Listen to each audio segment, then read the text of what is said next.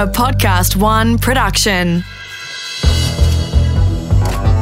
G'day, I'm Mark Pesce from the Next Billion Seconds podcast, and together with banking futurist Andrew Davis, we're exploring the new world of neobanks. Now, that's a fancy word meaning new banks, and we're learning how we'll be saving, spending, and investing over the next billion seconds. Now, as we welcome back co-host Andrew Davis to the show, I'd like to note, since, like the whole world, we're all working from home these days, I'm in my studio. Andrew is in his. Good day, Andrew. G'day, Mark, and it's great to be back, although we're not, of course, side by side, but that's the way things are right now. But in fact, before all this changed, on the 4th of March, we had the opportunity to co-host a live event in Sydney, which was held at Stone and Chalk. Now, for those that don't know, Stone and Chalk is a not-for-profit organisation which first opened its doors in 2015 as the only dedicated fintech hub in Australia and now operates across 3 locations of Sydney, Melbourne and Adelaide, being home to around 850 residents representing a much broader spread of industries. And I'd like to thank the Stone and Chalk team for their support and enthusiasm in hosting our event. They did such a fantastic job. They really did. I mean, we came to them with a sort of basic idea of maybe doing a panel to be able to promote the launch of BetaBank because it came out at the end of February. And it evolved into this wonderful idea where we got 3 of the guests that we'd already had on the series. So Dom Pym, Rob Bell, and Alex Twigg. So respectively, the guests on episode 2, episode 4, and episode 3. And then we also had a chance to get Simon Costello, who is at Stone and Chalk. And Simon was on our short list of guests. And it seemed like it was a really good opportunity to talk to them about something that we hadn't covered explicitly in any of the previous episodes, which is, what does it mean to found and to fund and to operate and to service one of these neobanks? That's, we don't really start banks every day, do we? Definitely not in times prior to now, but our panel was actually testament to the rapidly evolving state of the financial services sector. Imagine being able to have a panel comprising a founder of each of Australia's big 4 banks. Wow, yeah. Even if we could go back in time to do that, because the initial businesses that today represent the big 4 were founded across different decades, spanning a 95-year timeline, they never all lived and worked in the same period. So we need a TARDIS to do it, basically go and snatch them and bring them to Stone and Chalk and put them on a panel together. That's what we'd have to do. But, so to the extent that the current market, we have a panel of founders all sitting side by side, it's a very real measure of the pace of change now underway. And it was funny because every event that we go to now, someone says, have you heard about this neobank? Have you heard about that neobank? And it's amazing, this rate of change. So that where we had maybe 4 founders on a panel, next year we could easily have 40. All right, without further ado, let's take you to the live panel. Now, I opened with the story of me on the day after Boxing Day, December the 27th, trying to buy a cup of coffee in my neighborhood in Sydney.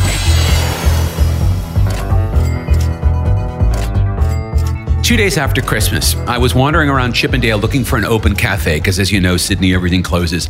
And I find a local cafe that is open. I go up to the barista and, oh my God, make me a soy flat white. He's like, here it is. I hand him a crisp new $50 banknote. He's like, sir, we cannot take your money. I'm like, what? He's like, no one else is paying with cash. I don't have enough money in the till to change that $50 bill. And this is the first time that actual banknote in my hand had been turned away at the till by an establishment that still took banknotes. And it told me that Australia had made this very interesting 0 to 1 transition into digital payments. And that has had a side effect that none of us really thought about, which is that when you change the nature of money, you change every institution that is touched by money. And the first row of those institutions are the institutions that help us save and manage and invest our money. That is the banks. And so the fact that we are in this transition into digital payments, and the fact that we now have this rise in neobanking and that they're happening at exactly the same moment is probably not a coincidence, because what's happening now is we're changing the way we're thinking about money, we're working with money, we're dealing with money, and all of the institutions will now have this incredible opportunity to take advantage of that moment. And that's the opportunity for a new generation of bankers, the neobankers. And I want you to note very carefully, the only two people on this panel who are in suits are the ones who are not neobankers. We are lucky to have 4 of these neobankers with us tonight. 3 of them have already appeared on episodes of BetaBank. That was the podcast that was inspired by what Andrew and I saw happening across Australia last year as all of these brand new banks, these neobanks, were getting started. So let me introduce our incredible panel. Dominic Pym, co-founder of Up Banking. Rob Bell, CEO of 86400. Simon Costello, CEO of Frankie Financial, and Alex Twigg, co-founder of Judo Bank. There we are. Amazing. Now, we've got about a half an hour of questions that Alex and I have prepared. They're all designed around the framework of thinking about this because this is a startup hub and a startup fintech space. We're going to ask the questions that startup founders would be asking, and then we will be turning it over to you. You can ask any questions that you like. So, first question from me to you, Rob. How do you start a bank?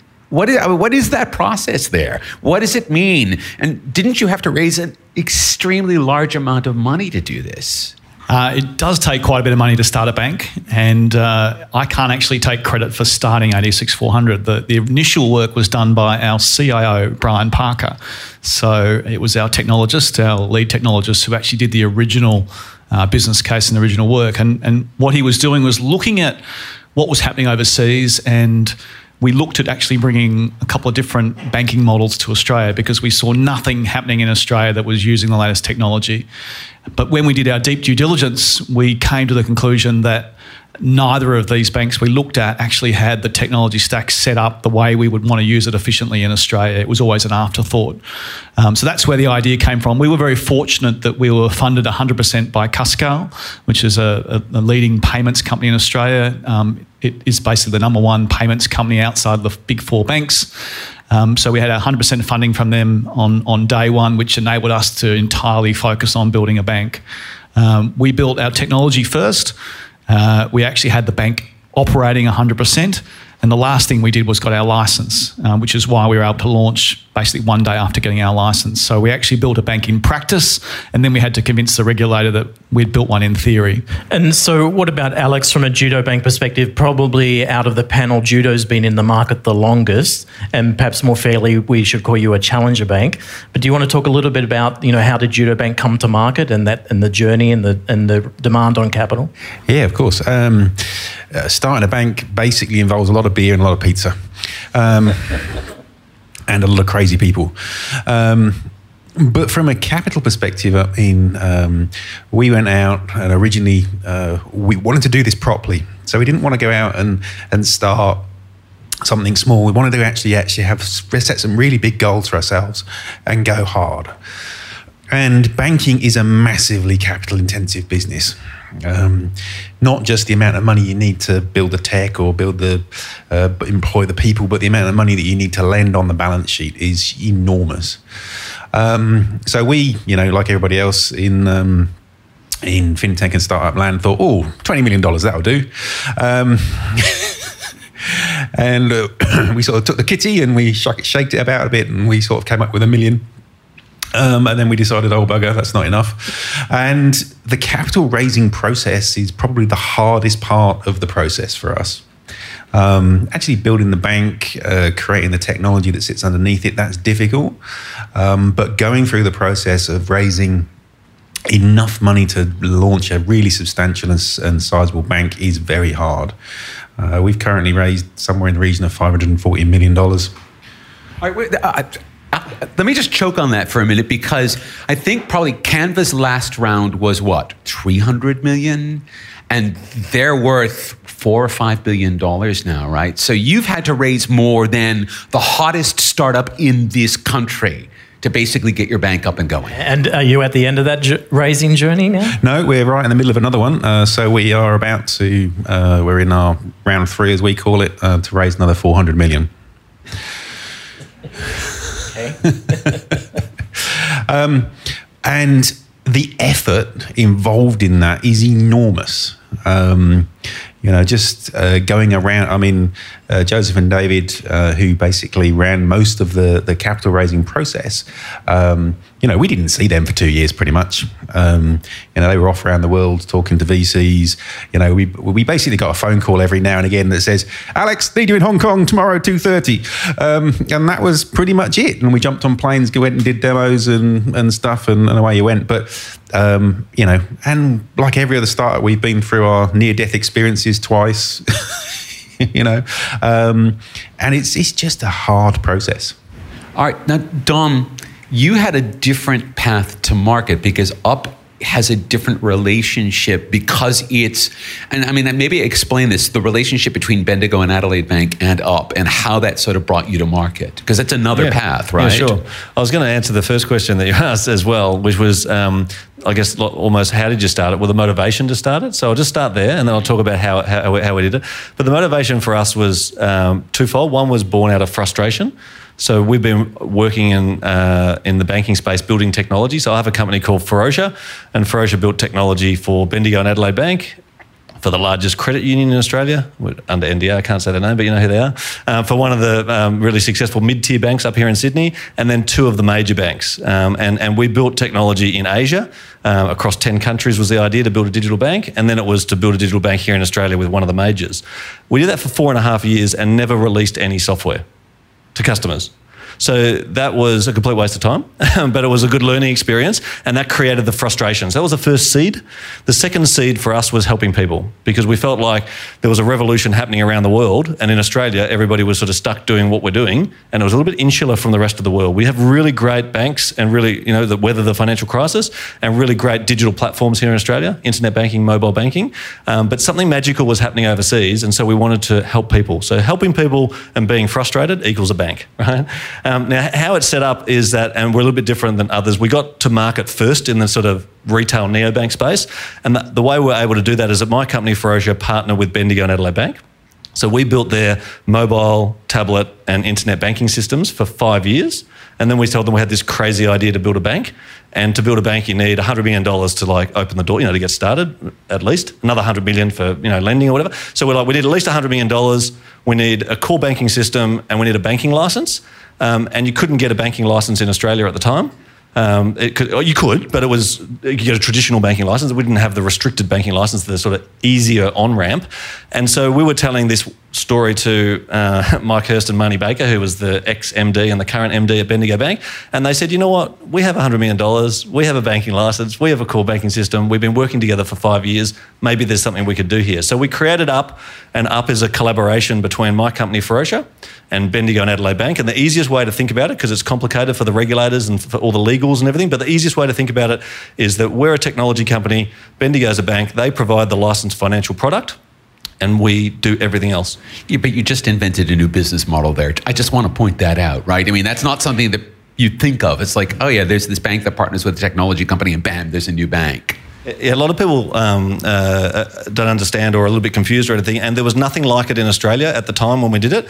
And we looked around the world and we found one company was kind of similar in the UK, but it's a unique way of doing it. And what it means now is that we've seen a whole bunch of other fintechs partnering with major banks and creating these new businesses. And there's one that Macquarie recently announced, and there's been a couple with some of the other banks as well. So we actually pioneered that sort of business model rather than sort of starting a bank. But for us, it was, you've heard 3 different ways to start a bank. Like, it's not easy, but it's also not impossible. So Simon, what about Frankie Financial? I guess from a public profile perspective, most people wouldn't have heard who you are. You're not offering services to consumers into the market, but clearly you've found a great niche in the context of neobanking. Do you want to talk a little bit about how that came about? Yeah, sure. So Frankie, or Frankie Financial is our name. It doesn't sound very much like an enterprise sales company. And that's because we were not intending to be an enterprise sales company. Frankie, we were intending to be a neobank like these guys. That was the grand plan. And then unfortunately, reality hit. because it is really tough to build a bank. Now, we've spoken a little bit about capital raising, what needs to be required. There's a lot about regulation, and then it's actually, you have to build a great bank that people need to switch. And so where we got to is we started building the bank. We got the team together, we raised the money, we started building the bank, and we actually started at the very, very beginning. And that was, how do you onboard the customer seamlessly? That's what's called KYC, or in Australia, the 100-point check. And what maybe a lot of people aren't aware is that when you pass on your details, there is a number of different things that start happening in the back end, and you're connecting to a number of different service providers. And so what you need to do is you need to connect all these different providers, all these back end vendors together. And just because you don't build a bank every day, there's just actually no service layer. There actually isn't someone that actually helps you to do this. And so we found it super tough, and we started building this straight away. And this is about a couple of years ago. And we started building this, and then we knew a number of other neos at the same time. And they're saying, hey, if you're going to build that bit, maybe we could leverage off your technology and you could help us. And then we thought, wow, maybe this is a business. And so ultimately where we end up getting to is a lot of our customers are actually the neobanks, and actually I now have a couple of the bigger Big Four customers as our customers as well. So in short, what do? We're an aggregator for the compliance and fraud piece of banks and other financial institutions. We've connected to over 100 different vendors and data sources. We bring that together into a single layer or platform, and then you walk into a bank and say, here's a single unified API, and you can select which vendor you'd like to use. So you're a fintech startup actually based in Stone and Chalk, Melbourne. We have other fintechs in the room. And I guess one thing we often hear is about fintechs struggle to engage with banks. And, you've said actually you're working with not just neobanks, but Big Four as well. So do you have a view in terms of, who's easier to work with? Because neobanks are new, is they've got a fresh sheet of paper, is that a faster, better journey to take? Or how do you compare the two sectors? As I said, we sort of fell into this, so it wasn't necessarily sort of strategic, and sometimes you can re-engineer the story, and this is always the plan, and this is where we're going to go to, etc. So we started solving a problem that we think was really tough, and we experienced that ourselves, remember. So when I'm speaking to a customer, which ended up being another neobank, I could speak very eloquently, this is the problem that we're solving, and this is how we can help. We can reduce costs, we can save time, and then they could really understand that. So working with the neos initially at the start was really quite straightforward. We managed to get a little bit of PR, which then actually ended up being an inbound request from the Big Four. Now, obviously, they're our clients now, so I need to be a little bit careful and what I'm saying. But obviously, as you can appreciate, when you deal with a larger company, you're definitely going to have more bureaucracy. It's going to take a huge amount of time. None of this will be a surprise to anyone, I'm sure. There's pros and cons, obviously, with some of these bigger players and those volumes, etc. But yeah, a neo should and will always move faster, just because of less bureaucracy. And what about others on the panel in as far as, well, because you're a neobank, to what degree are you able to or proactively trying to collaborate with other startups? Because, again, I guess the feedback is incumbents, either don't have an interest, or if they do, they can't actually translate that into commercial outcomes. Is this something you're kind of proactively trying to embrace, to partner with other, organizations, not necessarily just, the big end of town from a tech perspective? Yeah, we work with, I think, with over 40 different partnerships that we have in place to provide different services. The reality is that we move at an extremely fast pace, and we're very, very clear about what we want. And so we have just naturally partnered with smaller, earlier stage companies. There's really not a number one vendor that we work with because they're too slow, they're too expensive. We naturally just gravitate towards them, and absolutely we're happy to work with people. And we've got some good examples of that already. Our energy switch product, which is just about to launch, which helps people save up to $400 a year on their energy bill, no commissions. It's a service that a bank has never offered before. Our partner with that is a startup as well. They're the data source. We provide the smarts in our app.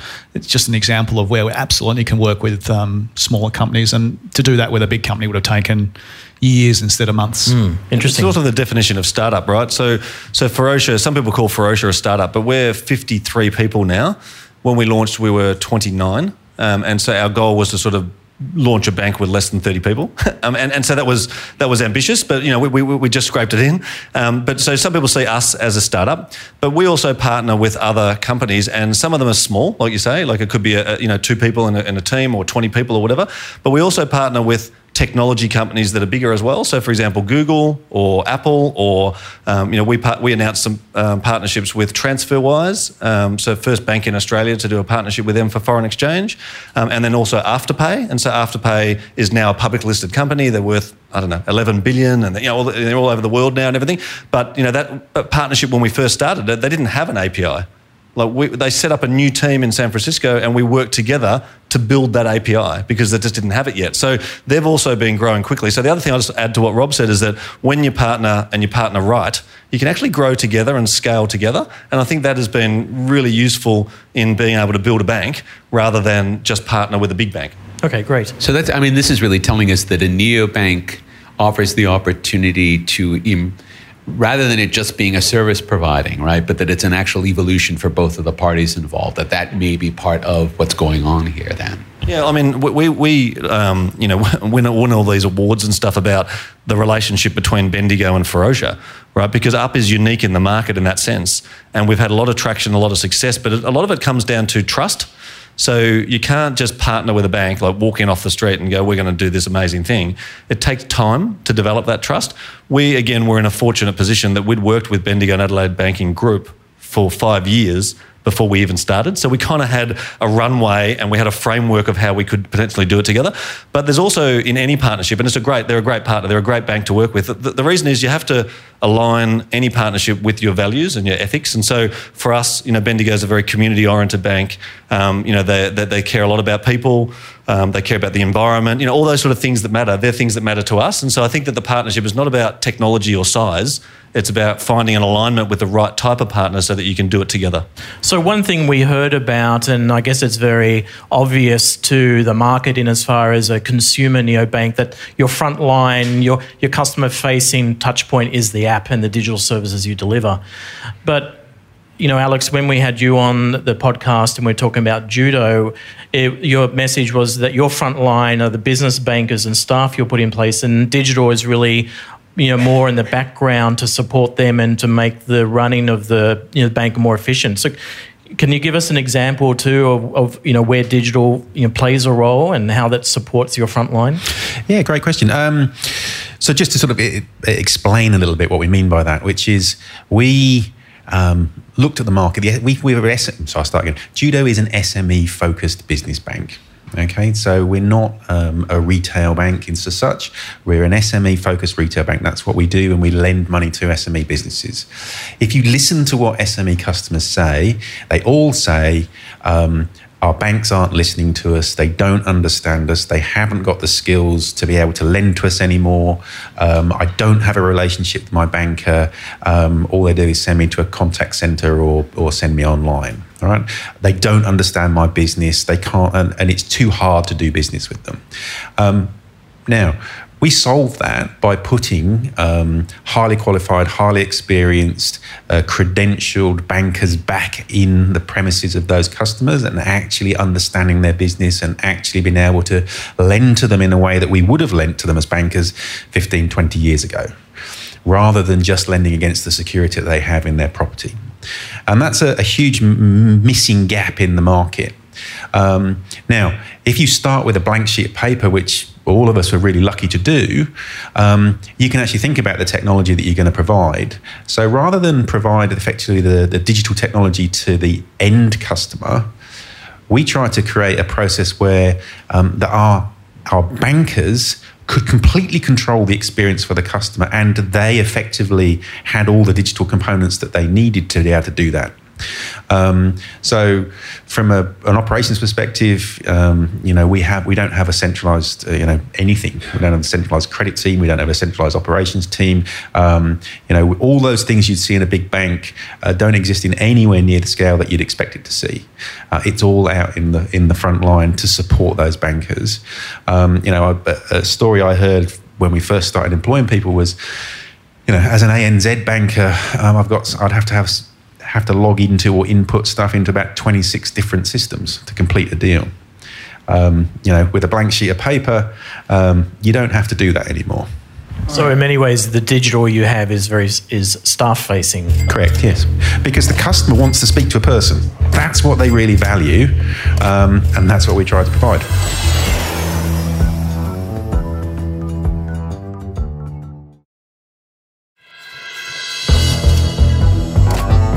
So Andrew and I joke a lot about my digital wallet on my iPhone because it's got more and more and more and more cards in it, right? The first one was an up, the second one was an 86-400, just because that's the order you came out of the market. And then every time Andrew and I would have a meeting, it'd be like, there's this new one, I had to immediately sign up for it. I had a meeting with Christina, my first one. She's like, there's this new neobank. And the wallet's getting a little crowded now. Here's the question. From a consumer's perspective, and I think this is also true for a business bank, you're now starting to reach a state where there's going to be a paradox of choice, where in fact having more solutions in the market actually produces more friction because it's more decision for the customer. How do you get around the fact that the neobanks, although they're easier to start than a big four bank, and you still have the on-ramp of raising capital, but you're still going to see a lot of these entrants, and you're still going to have a lot of consumer confusion, paralysis, indecision as more entrants come onto the market. Yeah, we're seeing that now, but we also have seen it at scale in the UK. So I think it's a good indicator of what we can expect. So they're a little bit further down the path, like 4 years into the journey and 3 years into the open bank journey, and they have more than 50 new neobanks, right? Or new digital banks. So from an Australian perspective, what we can expect is that we're at this inflection point where we're going to get all these new players, international players, domestic players, neobanks, challenger banks, all this sort of stuff, which does create competition and innovation and consumer choice, but can also create confusion and so on. So I would just answer it in this way, is that what we saw in the UK in the last 5 years is people going from having 1 or 2 bank accounts with different banks to having 5 different ones. And now the banks are competing over share of wallet as opposed to being a primary financial institution, right? Same thing's happening here in Australia. We have 55 million bank customers in Australia and we have 18 million adults. That means that everyone in this room, on average, has 3 bank accounts, typically with 2 or more banks. So that changes in the process of happening. And now you might, for example, use Up as your spender or your saver. You might use CommBank for your mortgage. You might use NAB for your credit card, whatever. That's what we're seeing happening. I think that, I'll let you answer for yourselves, but in 86-400's case, it's like, how do we help people do that better, right? So this might sound a little bit strange, but Australia actually doesn't need another bank. Like, it doesn't need any more banks if the bank is going to be exactly the same as what's currently in the marketplace. And so in terms of new banks, they need to offer something genuinely different. So we've worked really hard on all the utility stuff. We've got all the utility stuff that you'd expect, Apple Pay, Samsung Pay, Google Pay, Fitbit, Garmin Pay, NPP, OSCO, real-time payments. But it's the wow stuff, that the experiences that people haven't seen before, that will make the difference. And so it's that balancing, building all the functional stuff with the wow stuff that people just haven't experienced in Australia or anywhere in the world, actually, with some of the features we've delivered.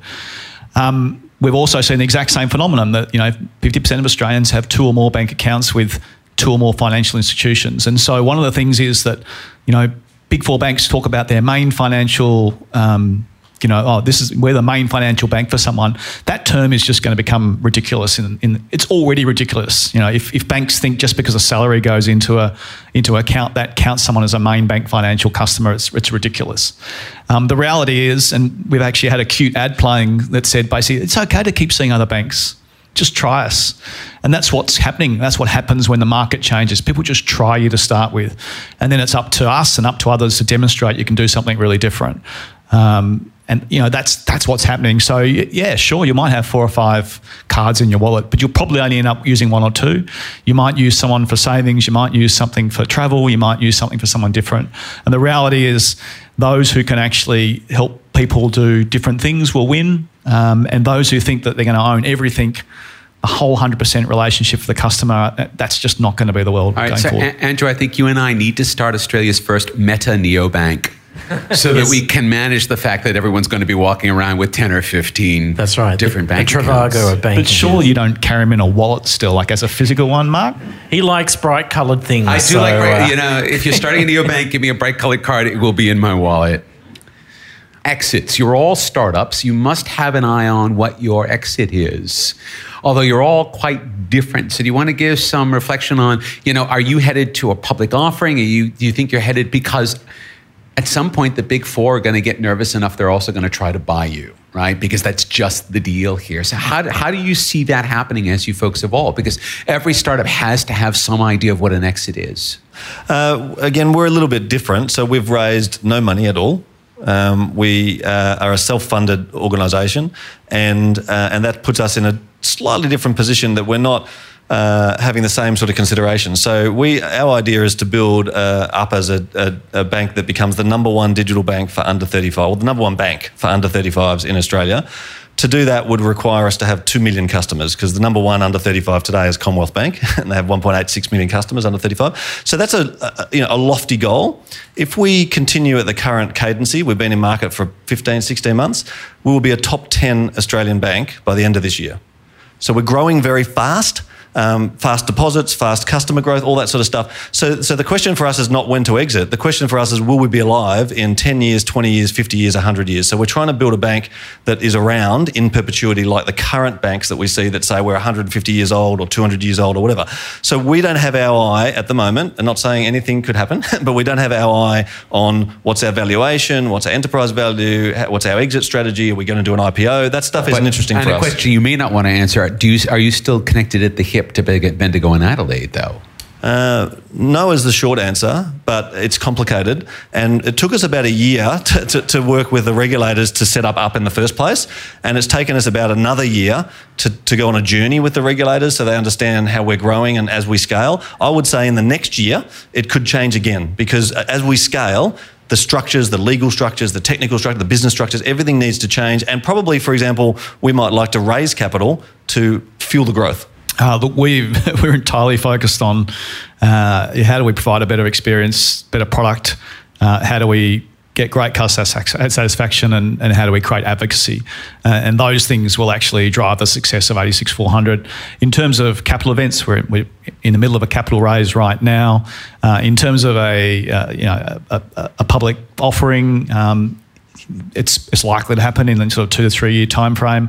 But for us, the driver of that is really about just accessing the sort of capital you need to grow a mortgage book.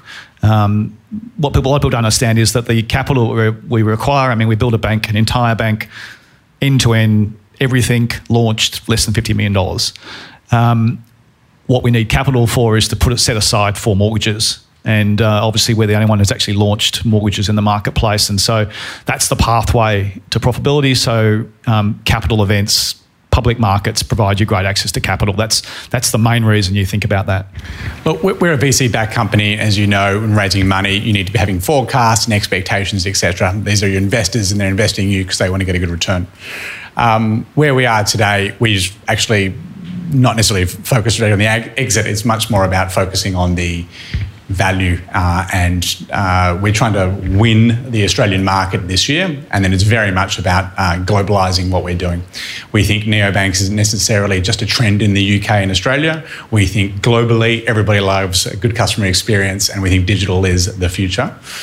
So we're super focused on really value and what we're doing. So let me reframe this though. If we were thinking about people who are or firms that would acquire you, it would be someone like a Swift, right? Like someone who actually needed to offer that service layer that you're getting very good at. Oh, look, that's always potential. It'd be probably more than likely someone in the financial space. Yeah. We're connecting a number of different pieces together. It could be in the fraud area, it could be in the payments area, it could be a number of different areas. Look, from Judo's perspective, when you're raising money, you go through that VC process. Everybody asks, what's the exit strategy? How's it going to work? The investors want their money back, or they want some liquidity at some point.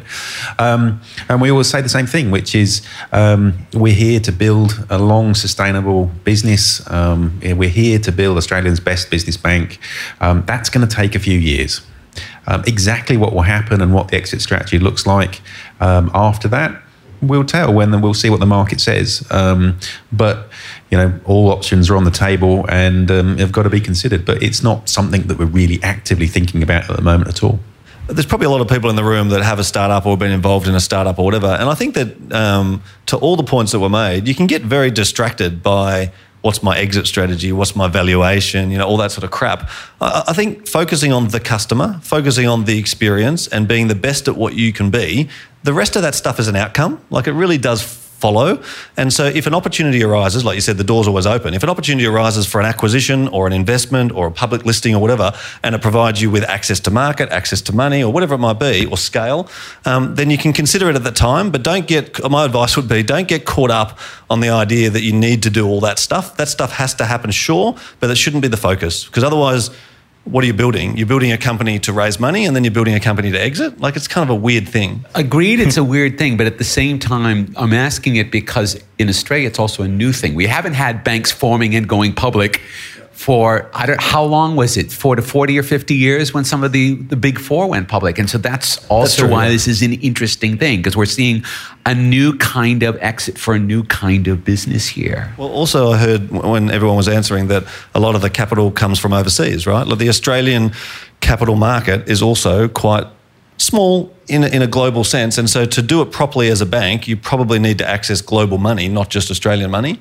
And that's been changing over the last sort of 5 years or so. But at the same time that technology's been adopted and that neobanks are launching and that the payment system is updating, also we've seen more capital coming into the market and more access to capital and more venture capital funds and so on and so forth. But you're still talking, most of the funds are sort of 400 or 500 million. You would suck up an entire fund to do an entire funding round for any of your banks. I've got a question for Alex. Just out of interest, we see so many new neobanks coming to market. I think already in Australia there's been more than a dozen announcements, some live, some not yet. But of course, Judo is operating exclusively in the small business sector. And as a challenger, new entrant, you've kind of got that space largely to yourself. And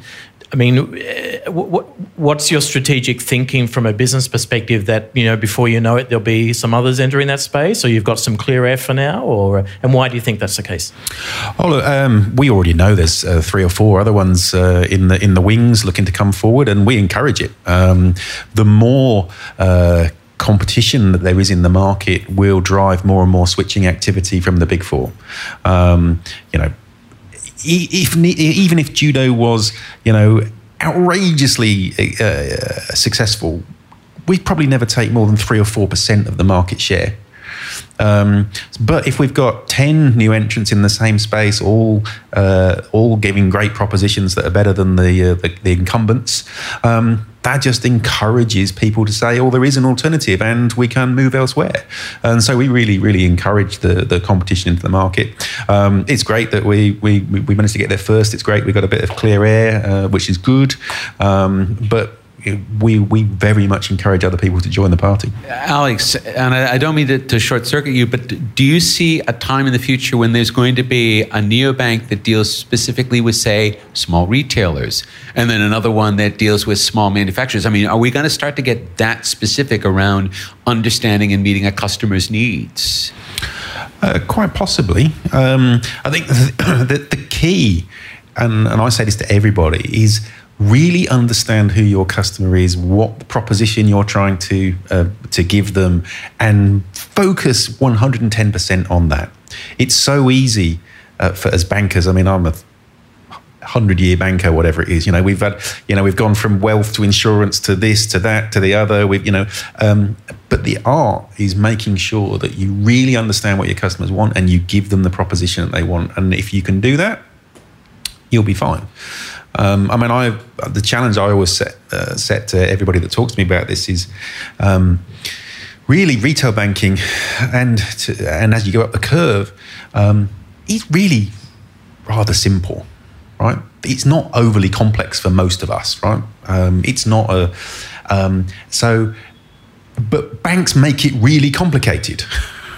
Right? So really, the niche in the market is as all these guys are doing is basically try and make it invisible, right? Try and make it so simple that you don't have to do it anymore. And if you can actually start to do that for retail customers and for all customers, in fact, that's where you get some real magic. That's a great note to end on. Big thanks, Dominic Pym, Rob Bell, Simon Costello, Alex Twigg. Didn't they do a great job, folks?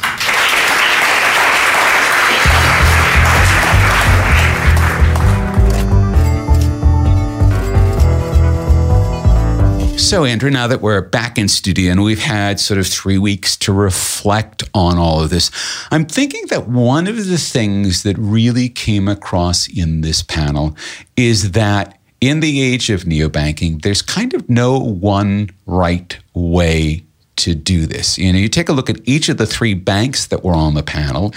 Each of them have found a path into becoming a neobank. And Simon's business, he wanted to become a neobank and then realized there was better business in actually servicing all of these neobanks, which even though they're all quite different, all share common needs. So actually, the playbook of old has really been ripped up and thrown out. And that's largely due to, A, the regulators being more flexible around how you can bring a bank to market and the capital requirements. B, of course, the world is full of these fantastic entrepreneurs who want to disrupt, traditional models and change the future for the better. C, you've got a lot of capital flowing in to support these new ideas. And D, of course, the average consumer, you, me, and people listening to this are very willing and able to download and deploy and make use of these new services. So there's so much going on now. And it's not therefore unexpected to see all these different banks and services coming to market, but taking different pathways to do that. And it's interesting. So Zynga, which is another one of the bigger new neobanks, sort of almost in that first crop with 86400 and UpBank, made an announcement sort of the third week of March that they'd taken on board around $400 million in investment. And they managed to do that again in the middle of the crisis caused by the pandemic, which was also amazing. And it does show you that, in fact, there are going to be these moments where there by startup terms, huge amounts of money being raised to fund banks. Does that look like it's the barrier now? Because Up didn't have that barrier. Up partnered with Bendigo and Adelaide Bank. How do we see neobanks negotiating that capital barrier, or is that the table stakes for a neobank?